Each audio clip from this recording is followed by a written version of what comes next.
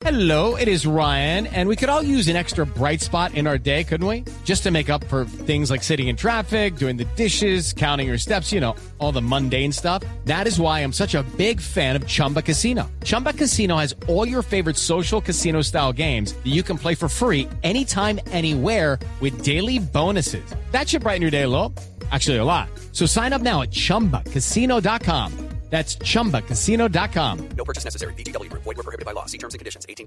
Que tiene al mundo impresionado, que lo tiene asombrado y que tiene que ver con la CIA, con la Central de Inteligencia de los Estados Unidos. ¿Qué pasó ahora?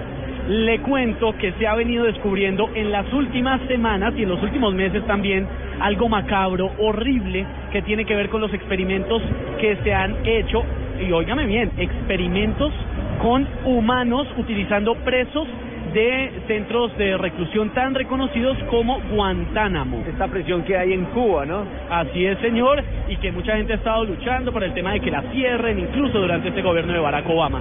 Pues el tema es muy delicado, porque se ha descubierto que incluso pasando por encima de los límites que ha puesto la CIA, algunos médicos que han estado interrogando a presuntos terroristas desde el 11 de septiembre del 2001, desde el atentado a las Torres Gemelas, han estado adelantando experimentos y prácticas en estos humanos.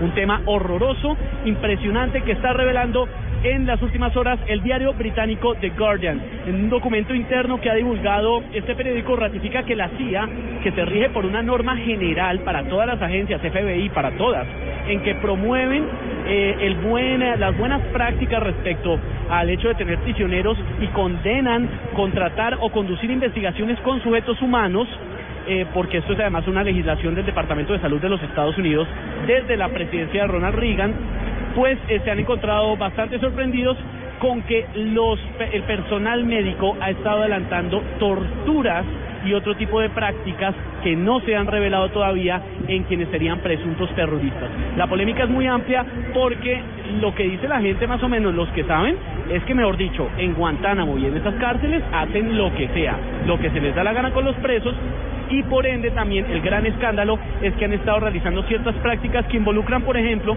que el personal médico decide si un prisionero se puede torturar, no torturar o torturar más allá de lo normal. Ellos van decidiendo cuáles incluso se puede llevar a una tortura casi que limita con la muerte. Y esa es la noticia, que la CIA condena estos actos, pero que ya se hicieron públicos, es un hecho.